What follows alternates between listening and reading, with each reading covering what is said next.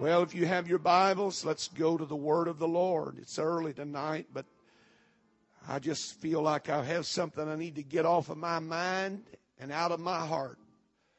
And hopefully you will receive something from the Lord tonight. Matthew chapter 6, verse number 27, down through verse number 37. Matthew, the 6th chapter, begin reading with verse number 24. And we will read down to the end of chapter 6.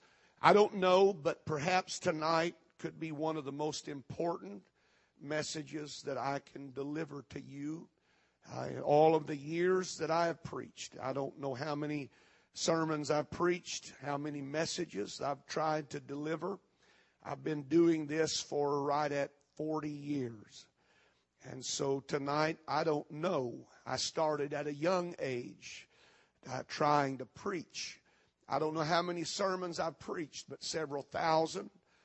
But tonight, it could be one of the most important words that I will ever share with you and that you will ever hear. So I hope that you will pay attention. I hope you'll take some notes. I hope you'll write down what I'm going to share with you because I feel like it can be life-changing. Reading from Matthew chapter 6 and verse number 24, he said, "No man can serve two masters, for either he will hate the one and love the other, or else he will hold to the one and despise the other. You cannot serve God and mammon. Therefore I say unto you, take no thought of your life, what you shall eat or what you shall drink, nor yet for your body what you shall put on.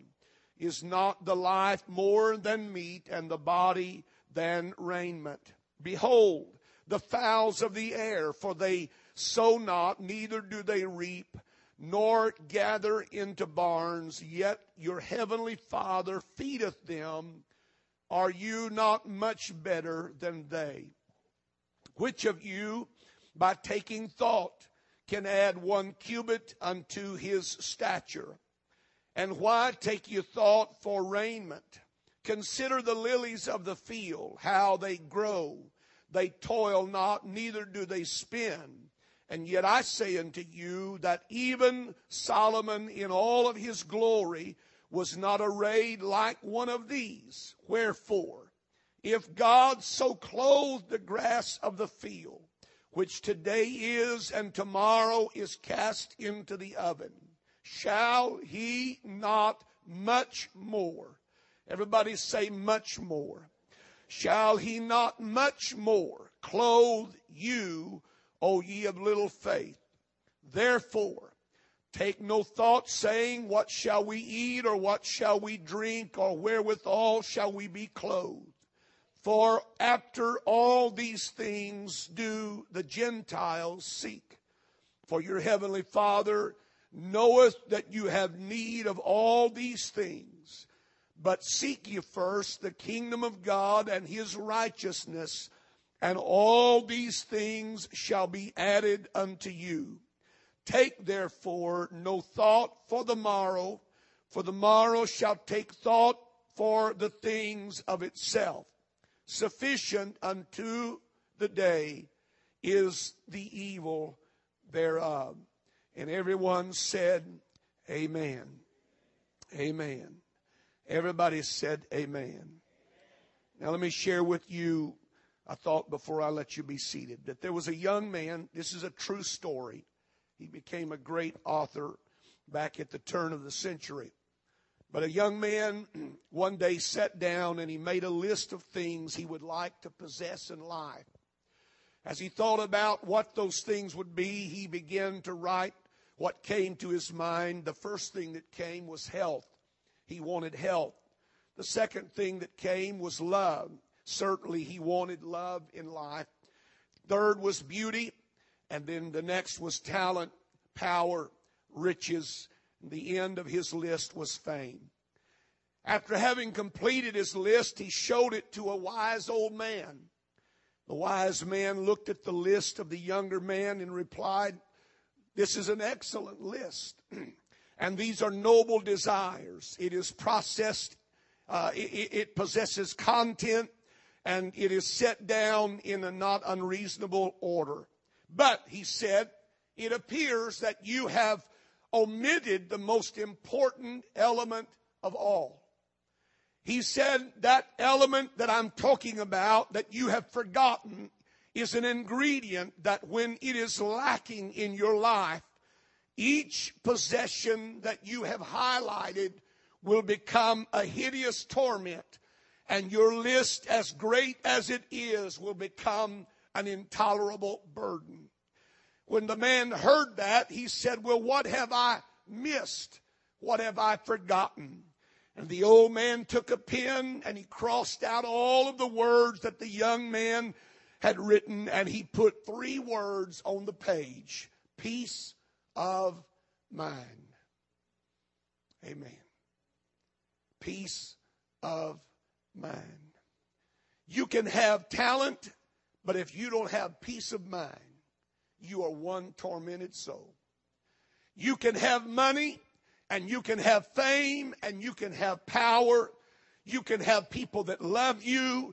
You can be talented as the world is with great wealth. You can even have health, and you can have prosperity. But if you do not have peace of mind, you will never enjoy one of those things.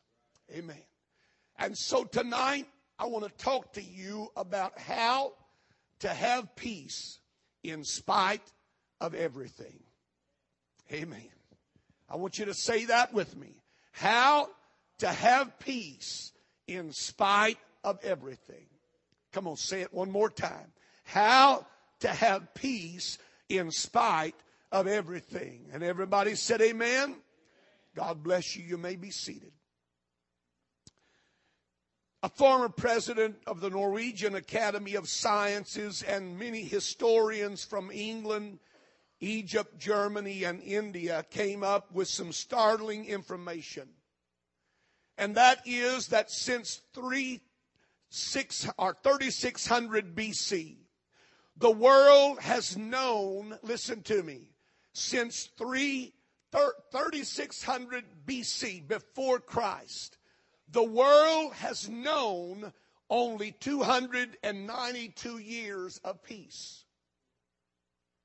During this period of time, there has been 14,351 wars, large and small, in which 3.64 billion people have been killed.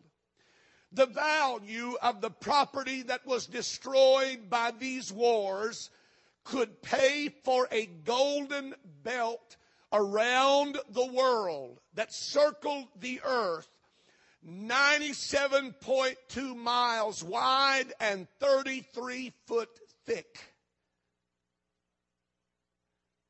Since 650 BC, there have been also 1,656 arms races, and only 16 of which have not ended in war. The remainder ended in the economic collapses of the countries involved. The point is that our world has desperately wanted and needed peace for a long time.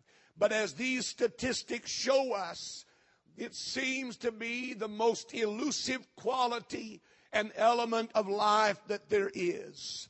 Duke University did a study. They studied peace of mind and the factors found that contributed greatly to emotional and mental stability. And this is what they discovered from their study. Number one, the absence of suspicion and resentment was needed in order for a person to have peace of mind. You could not nurse a grudge or a major disagreement and find happiness. Number two, it is important not to live in the past. It is unwholesome to be preoccupied with old mistakes and failures because they only seem to lead to depression. The third thing that they discovered in their study is that we must not waste time and energy fighting conditions that you cannot change. We must learn how, as they said, to cooperate with life instead of trying to run away from it. The fourth thing that they discovered is that you must force yourself to stay involved in the living world. You must resist the temptation to withdraw and hide and recluse yourself to deal with your emotional issues. The fifth thing that they discovered was that you must refuse to indulge in self-pity when life hands you a raw deal. Accept the fact that nobody gets through life without some sorrow and misfortune. He said also that in order to know peace of mind, we must cultivate the old-fashioned virtues. I thought that was amazing, that a university like Duke would tell men that in order to have peace of mind, that you have to cultivate old-fashioned virtues: love, humor, compassion, loyalty. The seventh thing they discovered was that you do not expect too much of yourself. But by expecting too much of yourself, many times you put undue pressure, and there's a wide gap between self-expectation and your ability to meet the goals that you have set. And the last thing that they found in their study was that you must find something bigger than yourself to believe in. They said in their study they discovered that self-centered, egotistical people scored the lowest in any test for measuring happiness. It's amazing that Duke would spend the amount of money that they spent on a subject like peace of mind when there is an answer in the Bible that I read from tonight. It is amazing to me that of all the elements of life, there is none that supersedes our need or our desire for peace. There is no one in this building that does not desire peace. I don't care who you are. Nobody likes to be at war either with others or within yourself. Because more important than even our health or power or riches, we want to know peace in our soul and in our mind.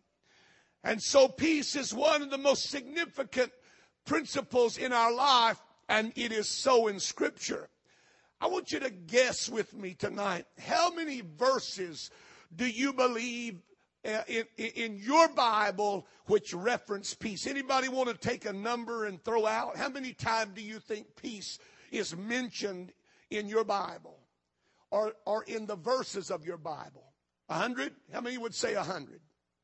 How about 200? How about 300? Would you believe it if I told you that there are over 400 verses in the Bible that speak specifically to us about peace? Over 400 times, and multiple times within those verses, God tries to convey to you and I the importance of peace and the value of peace. And what is interesting is that peace in Scripture is one of those words that is so rich in meaning, and it has so many nuances that it's hard to put your hand around one particular thought. But basically, when you boil it down and you dissect all of its parts, peace in Scripture basically means totality or completeness. It is a word which refers to health, prosperity, blessing, and so forth. But when we look at it in its simplest form, it is actually talking to us about completeness. So when God spoke to us about peace, He was talking to us about something that would help make sense of life and would give to us a sense of wholeness. And so the greatest words on peace and peace of mind can be found in the Word of God, and in particular here in these 11 verses that I read to you from tonight. that many of you are so familiar with. How can one have peace of mind in the middle of chaos? How can people have peace of mind in the midst of troubles? How can we have peace of mind in a storm? How can we know peace of mind when we are alone or when we are distressed? How can we know peace when we are battling sickness or some kind of physical infirmity in our body? How can we know peace when we are stressed and we don't know what to do? How can we know peace when we are dealing with such overwhelming and uncontrollable issues in our life? The answer to all of those questions is found in the biblical text that I read to you from, and it is in fact a prescription for peace of mind. Amen. It is a prescription, and here in this text is the answer for troubled times, a peace of mind, and how that you and I can have it. And so that's what I want to share with you a little while about the three factors that are mentioned here that have to do with the peace of mind that all of us want and desire more than anything else in life. And that peace of mind begins in verse 24 when he said that no man can serve two masters.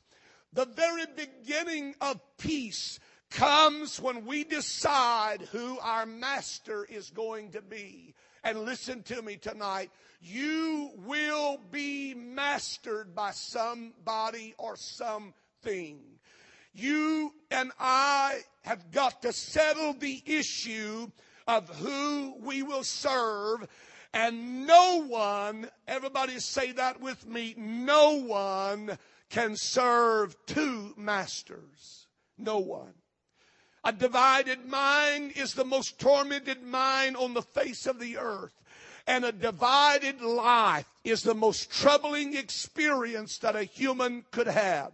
And yet, as a pastor, over and over and over and over and over and over, I encounter people on a regular basis that are trying to make two worlds mesh that will never mesh.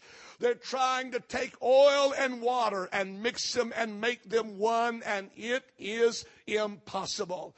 They are trying to reach for heaven with one hand while they hold on to the mud of this world by their other hand, and they know no peace. A divided mind is a tormented mind, and a divided heart and life is a troubling experience. The most troublesome and restless picture in all of the world is found in the sea. For it is in the sea that you will find the movements of water, and it is tossed back and forth. It is tossed first upon the shore, and then it runs back away from the shore, and it is constantly in motion. The sea and the oceans are the only things in life in which you will never find a perfect calm, because there is something going on that is invisible to the naked eye, and yet it is powerful in the convulsions and the turmoil that go on within that body of water.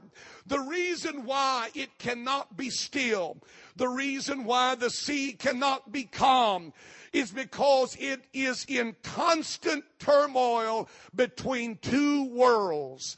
There are two worlds that affect the sea. There is the heavenly body that pulls on it and causes the ebb and flow. And then there is the earth that reaches out to receive it. And so the perfect picture of the most restless thing in the world is the sea. And there is constant movement there because it is being pulled from two different worlds. A divided mind will never be quiet. A divided life will never be still. A divided life will never know calm. Somewhere in your life, you and I have to settle who is going to be our master. Now, please don't tune me out yet, because I'm going to tell you something about this mastership of your life that's critically important to you tonight. The inner war that is going on in a lot of people would end tonight if they would just make a complete and wholehearted decision and choose their master and choose to serve and know God for who He is and what He has promised to be. And the reason that it is important that we choose our master, because in keeping with that thought, when we keep Him as the owner of our life and we keep His ownership on our life, then it becomes His responsibility to take care of me, not my responsibility to take care of me, if you understand what I'm saying. You see, the inference there was toward a master and a slave. In Hebrew lives and in the biblical times, a slave was an individual who had no rights. They had no voice. They were a thing, an object of their master. They belonged completely, totally to that master. Now that sounds negative, but the upside of that is because they belonged to Him, they became His responsibility. It was His responsibility to keep them. It was His responsibility to provide for them. It was His responsibility to give them opportunities. It was His responsibility to share with what He had in their life. So when you and I make up our mind who our master is going to be, we put our life and the responsibility of that life's outcome in the hands of one who has adequate resources to help us and see us through whatever life may bring to us. My life belongs to Him. And because it belongs to Him, it is His responsibility to take care of me. Hallelujah. Oh, listen to me, church. Some of you didn't get that yet, but it'll dawn on you after a while that the reason you need to keep the ownership of your life in His hand is because when you become the master, you become responsible. Now, I'm not saying irresponsible. Please don't read into this what I'm not saying. What I am saying is that because He is my master, He is responsible to take care of me.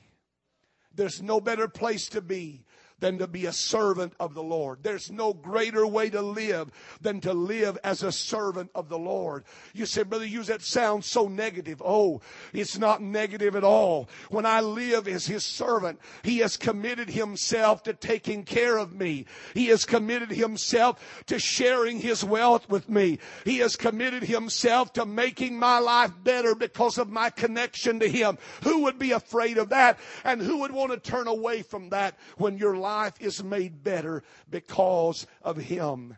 And somebody said amen. So when we make Him the master, He takes ownership of our life and He takes responsibility for taking care of our life. A slave owned nothing but was supplied everything. What a life to live. Praise God. You know why some people are so frustrated tonight? Is because they're trying to play God and they've got a short-changed deck. They don't have enough resources to play God. And yet they frustrate themselves and a lot of people around them because they try to play God. You know what the best way to live is? A submitted, surrendered life. The best way to live is to yield yourself to Him who will do you nothing but good. He will not hurt you. He will not harm you. He will not abuse you. He will not take advantage of you. He will not mistreat you. He will bless you. He will enrich you. He will love you. He will care for you. He will protect you. He will provide for you. He will make a way for you. He will open doors for you because that's His job. Amen. Some of you need to resign and let God have His job back tonight. Amen. Amen. Amen. So we keep the ownership of our life in His hands, and like Jesus, we need to set our face to go to Jerusalem. I discovered something in studying this that I have not seen or seemed to understand before. How many times have people said, Brother Hughes, if I just had the courage to do that, if I just had the strength to do that, if I just had whatever it takes to set my face and make up my mind, then I would be committed to God. And you know what I discovered? That commitment comes before courage. If you want courage, then commit yourself. Because when Jesus set His face to go to Jerusalem and He made that commitment, He found the courage that He needed to face what was in Jerusalem. And if you're going to sit around waiting for God to give you courage to be a man or courage to be a woman or courage to get up and face life, you're never going to find that courage. You will find courage when you get before God and say, God, whether I live, sink, or die, I am committed to you. I am sold out to you. You are my joy. You are my peace. You are my hope. When I commit myself to Him, God will then turn and give me the courage to face the things that I need to face in this life. Amen. You cannot make commitments and then find courage. You cannot make or look for courage and then make commitments. You have to make commitments and then you find courage. Settle the issue and set your face. Make up your mind, and God will enable you to face anything that is before you.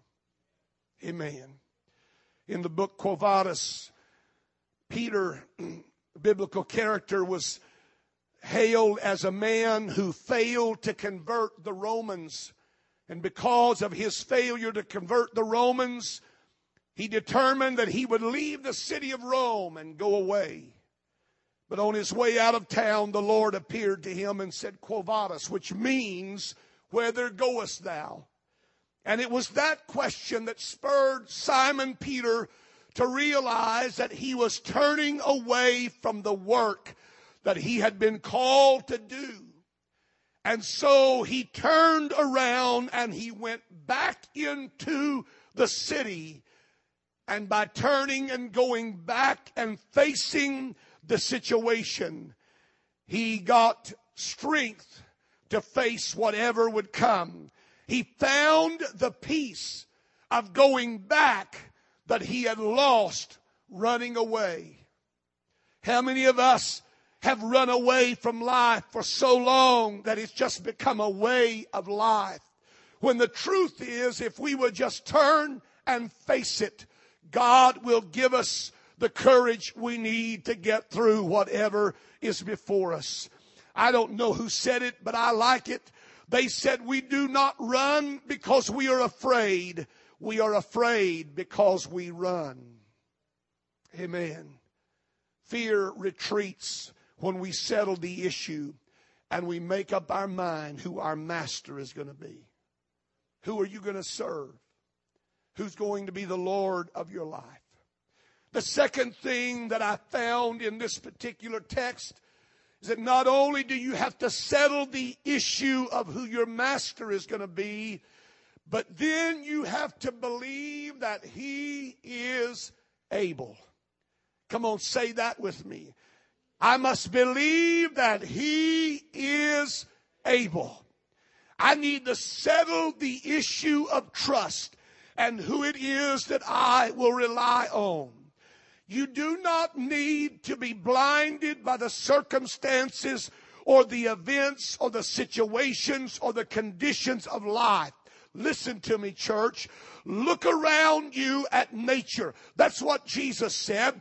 Look around you at nature and answer this question. Have I not clothed them? Have I not taken care of them?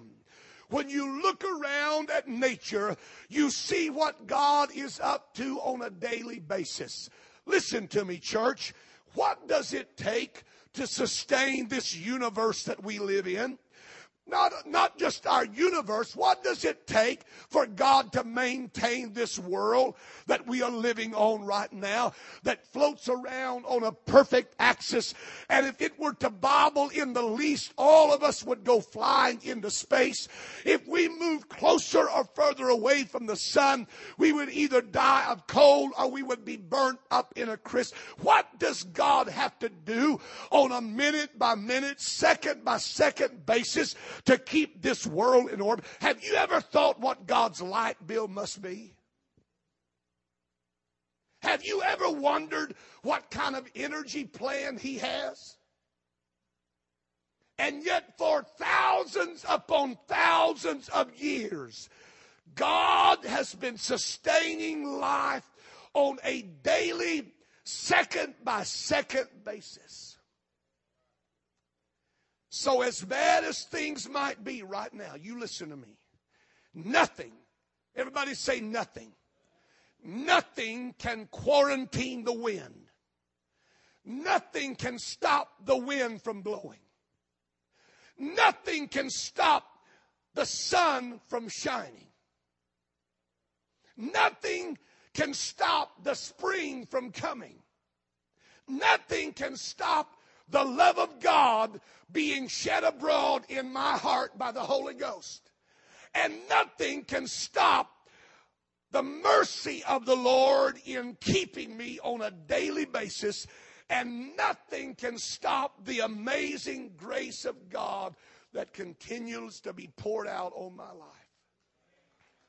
Listen to me, church. Don't be blinded by circumstances or events or situations or conditions of life. If you will just open your eyes and look around at what God is having to do on a daily basis, and you realize what He's doing daily, then when you look back at your problems and you look back at your world, you realize if He can do all of this, surely He can take care of this guy. Hallelujah. Oh, Jesus, help me to have that kind of revelation today. Don't forget where you came from. Don't forget that life and health and strength and days, they all come from the Lord. Those things are all in His keeping. Amen. You need to learn how to be happy where you are. Amen. Somebody smile right now and say, I want to learn how to be happy where I am right now. Oh, hallelujah. Oh, that chokes some of you. You need to say it. You need to clear your throat and say it real loud. I want to learn how to be happy where I am. Oh, yeah, I want to learn how to be happy. I want to learn to live with what I have right now. I want to stop frustrating myself over things that I cannot see and things that I will never be able to know and things that I will never be able to change. Was it not the prayer, the serenity prayer that said, God, help me to know and help me to have the grace and help me to have the wisdom to know how to change the things that I can change, but leave alone the things that I cannot change? You know, there are a lot of people that go through life and they're happy about everything but where they are. Or they're unhappy about everything where they are. We worry about what is coming. We worry about what's around the corner. And we seek to find security in things that cannot give us security. Come on, folks, just look at what God has already done and look at what God has already brought you through and open your eyes and learn how to be happy where you are. I'm talking about knowing peace no matter what might happen. I'm talking about peace in spite of everything. When you learn how to be happy where you are. Amen. I may not like it, but I'm going to learn how to be happy where I am. I may want to be in a better place, and there's nothing wrong with that. But I want to learn how to be happy where I am. Because if I don't learn how to be happy where I am, I'll never learn how to be happy where God's trying to take me. And if God were to somehow mysteriously just yank you off of your pew right now and put you where you think your mind tells you would be the most happy, if you're not happy now, you're not going to be happy there either. So what are you saying, Brother Hughes? I'm saying that there's a peace that you can have no matter what happens in life. But it has its roots in learning how to be happy right where you are. Paul said, I have learned to be content with those things that I have. Now, it is obvious, I'm not a great English scholar, but the Bible said he learned that. So that tells me that that is not a natural disposition of humanity. But he learned. He learned how to be happy. He learned how to be content. As a matter of fact, in the book of Acts, he said something along that line. I think myself happy. What a thought. What a thought. To know that if I change my thinking, I could change the whole complex of my life. Instead of everything being bad and negative and woe is me and it couldn't get any worse, if I could just change my thinking and realize that God is on a daily venture around here taking care of stuff. And He's been doing it for thousands and thousands of years, and He's never failed one time. There's not one daisy that didn't come up that He designed to come up. There's not one robin that didn't sing that He didn't design to sing. And if God could take care of all of those birds and all of those lilies and all of those flowers that are only here for a day and then they're gone to the fire, don't you think He can take care of man who was made for eternity? Amen. The third thing, in order to have peace that nothing can take away from you and to have peace in spite of everything, is you have to develop the right priorities. You have to keep first things first. Everybody say first things first. First of all, you've got to love the right things. Amen. Everybody say love the right things. Bump your neighbor and wake him up and say love the right things. Amen. Money, fame, talent, all of that is nice, but it isn't everything. There is far more to life than things. So if I'm going to be happy and know peace, I have to learn how to measure life by the right measuring cup.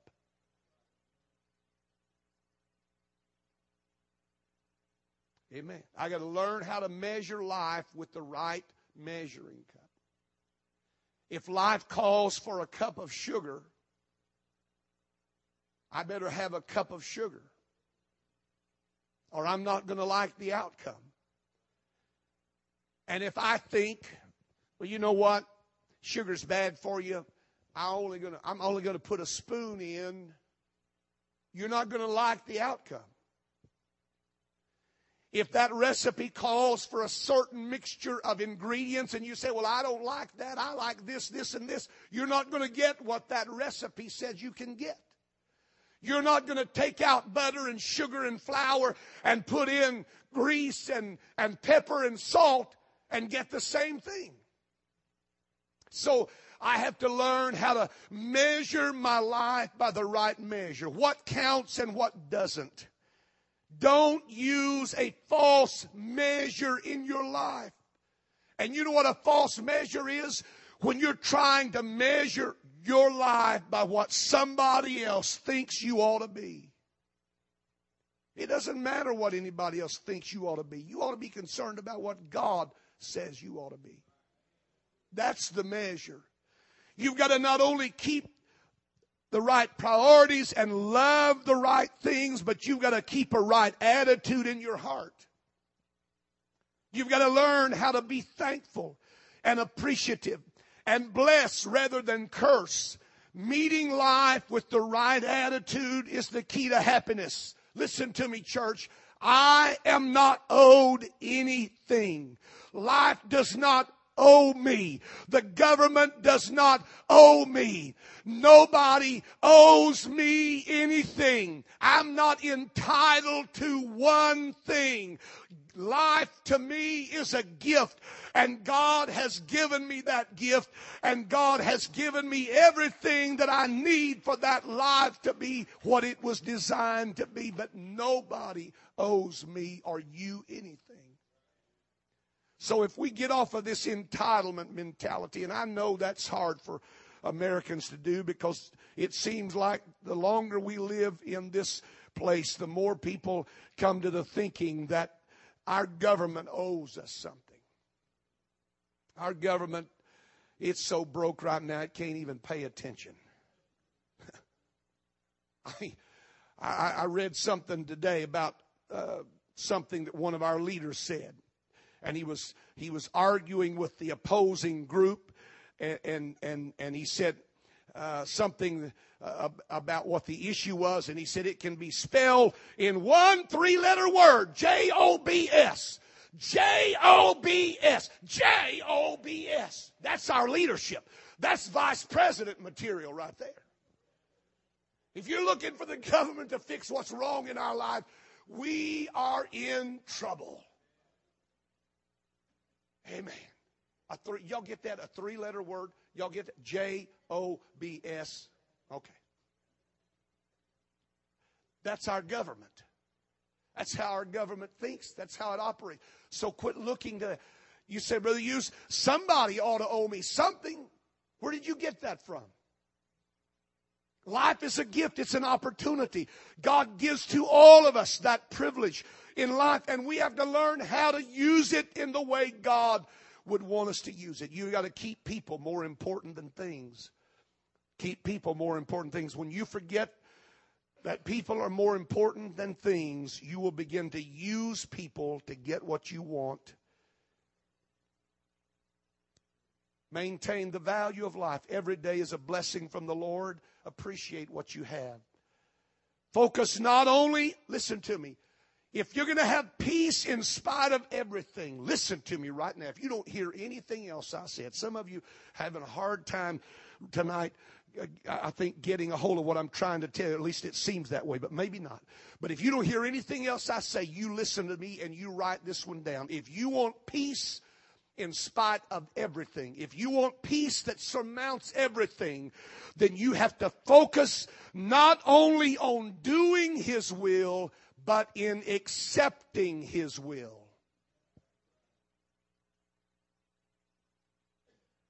He is Father. That's what He said here in our text. Your Father. And I'm here to tell you that Father still knows best. So whatever God works out in my life, I must learn how to not only do His will, but I have to learn how to accept His will. And somebody said amen. If God gives such radiant beauty to flowers for a day, and He is not forgetful of their needs, then surely He will not forget ours either. Amen. Things may not be perfect in your life, but He is the giver of every good and perfect thing, according to James. It all comes down from the Father of lights, in whom is no variableness, neither shadow of turning. If you want to have peace in spite of everything, you're going to have to learn how to stay focused on what God is doing right now, today. Everybody say today. Don't get worked up about what may or may not happen. Amen. I want to say that again. Don't get worked up about what may or may not happen. Listen to me. You are always going to have something to pray about. Did you get that? God designed it that way. Because God is never going to lead you to the place that you don't need Him. He's never going to lead you to the place that you don't turn and look to Him for dependence. So you're always going to have something to pray about. But if you'll keep your eyes focused on today, because He said Today will take care of today. Tomorrow will take care of tomorrow. You can't change it. You can't alter it. You need to stay focused on what I'm doing right now. Does that mean that we're to be blind to the future? Absolutely not. It just means don't waste your energy worrying about what might or might not happen. Like that grandmother that was sitting looking out the bay window, and she just all absorbed in thought. Next thing you know, she just crying like a baby. Somebody come through the house and said, "Well, ma'am, what's wrong with you?" And she said, "Oh, I was just thinking, just looking out there at that tree, and I saw it would be the perfect place for a swing and for grandkids." She said, "But you don't have any kids. You don't have any kids." How many of us don't have any kids, but we're worrying about the grandkids that might swing on that swing out there? How many of us are worried tonight about things that they're not even going to come to pass? And we're concerned and wrought over things that even if we did, we could not make a difference in their coming or going. God orders that. God has His hand on that. God's always going to keep you in a place where you're going to need to pray. So live a day at a time and learn how to love where you are and be happy where you are and enjoy the blessings of God where you are and make Him your master. And if you'll do that, you'll have peace no matter what happens. You'll have peace in spite of everything. No matter what comes or what goes, you will know the peace of God. Let's stand together.